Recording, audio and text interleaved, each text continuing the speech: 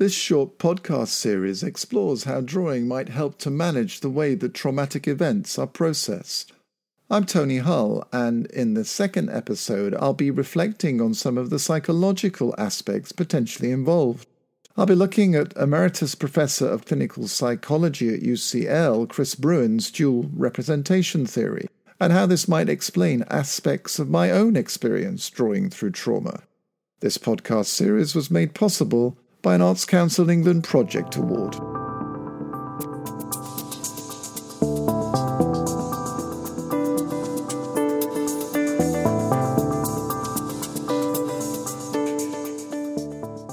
Waking, the air feels heavy. It seems to shroud everything, pressing itself into the corners of the room. Silence hums like a field recording turned up too loud, and rising from my bed, I feel I'm moving against both gravity and air. At the window, with a single practice movement, I open the blind. Early morning light reveals rooftops silhouetted against a flat grey sky. Looking over my side of the bed, where I folded back the duvet, the indent in the pillow creates an impression of the space occupied by my head last night.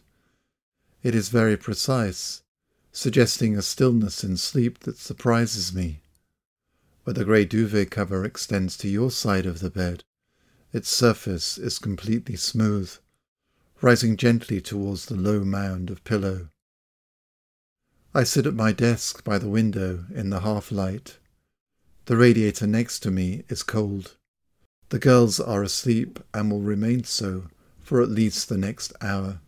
My temples feel tight, and the underside of each foot is numb. I'm conscious that I've begun to order the mundane tasks that will fill the first part of my day before the school drop-off, and then my arrival at hospital.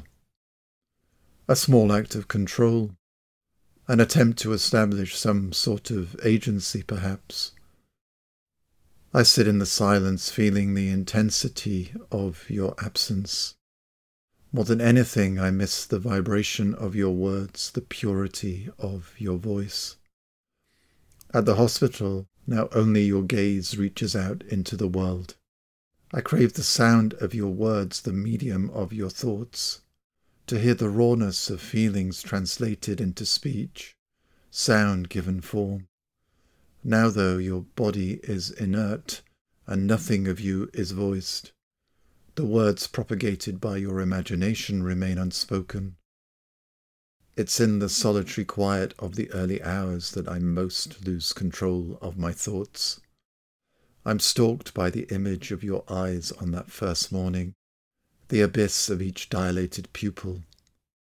Like an intruder that can't be shut out, it is the appearance of this image that triggers an intense alertness in my body and heralds the mental reenactment of that first morning.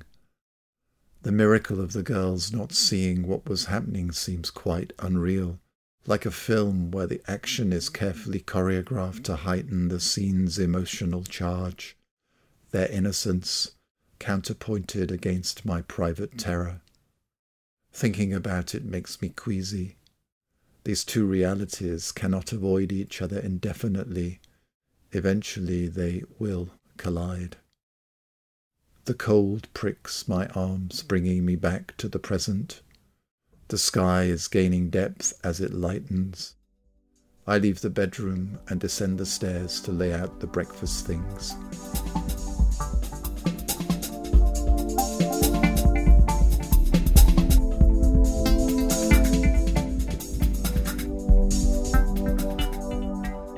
This excerpt, taken from texts I wrote after my partner's arterial dissection, relates to the period immediately after she was transferred from intensive care to the ward.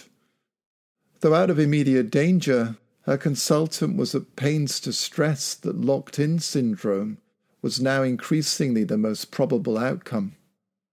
This is as it sounds, complete paralysis of the body which leaves the mind trapped within. I was in a state of near constant hyper-arousal. My thoughts were ambushed by troubling images, and my sleep was fitful and disturbed. Sometime the following week, though, After putting the girls to bed, I found myself at the kitchen table, drawing. I just returned to teaching and being involved again in the thought processes and physical action of making. The unfolding line felt very instinctive, tracing my eyes' movement over the crockery left out after dinner. It created a strange sense of calm. Now, drawing is central to my artistic practice, but this was quite unrelated.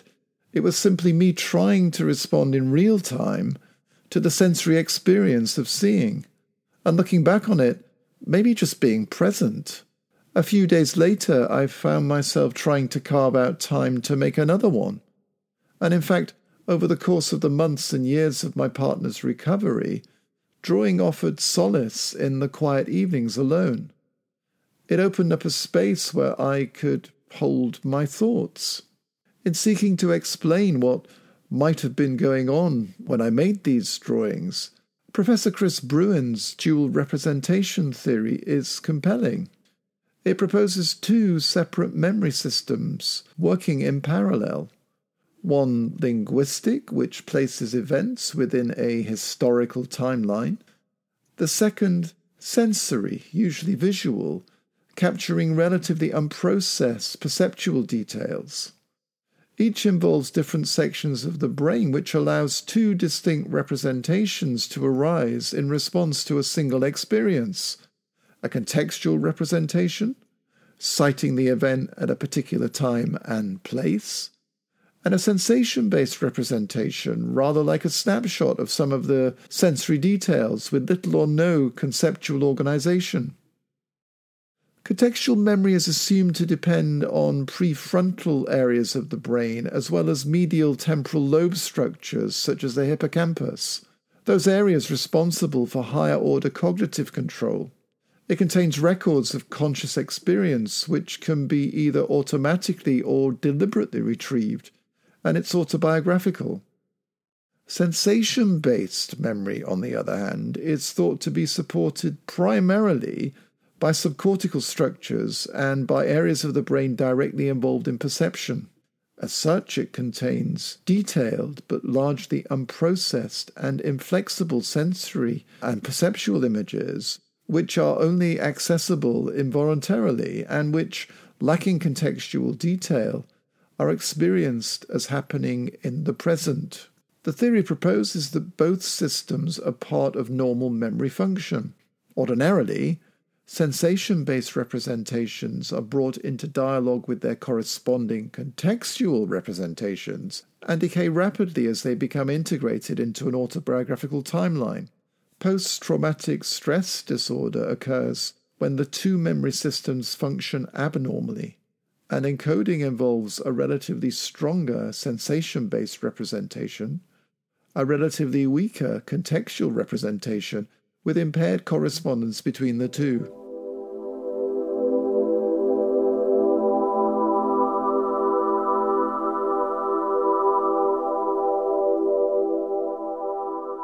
So, if the issue is how to bring these two separate memory systems into dialogue, how might this relate to the drawings I made? My observations were very much about the structure of what I saw, rather than its meaning or significance, and sketching brought into play a number of distinct patterns of looking so that the same visual data was interrogated from a number of different perspectives. It meant that objects no longer determined quite so absolutely how I made sense of the visual world, and instead of one interpretation, through drawing, what I saw gained multiple visual identities. Could this management of uncertainty in relation to different frames of reference be significant? And making these sketches seemed to regulate my attention too, so that rather than having a generalized and all-pervasive anxiety, it kind of gave me a place to focus. And in many respects, the mental acuity involved seemed to almost normalize the absolute hyperreality and intensity of my perceptions at that point. What I've learned is that drawing involves mental activities that are likely to engage the hippocampus, one of the parts of the brain responsible for creating contextual memories. Things like reflecting on borders, interrogating spatial relationships, or looking at things from different perspectives would significantly encourage this. By bringing online this part of the brain, the intensity of intruding perceptual images could diminish as they're brought more fully into the autobiographical memory system. This apparently would be particularly so if what I'd drawn related directly to the traumatic event itself. My sketches were actually simply a response to the things left out on the kitchen table, but making them, I increasingly felt that what I was actually engaging with had something to do with absence. These were objects related to our shared history, but laid out in ways that lacked my partner's particular spatial or aesthetic sensibility. So in some respects, directing my attention at these inanimate objects each night accented what was missing, and this lack never diminished.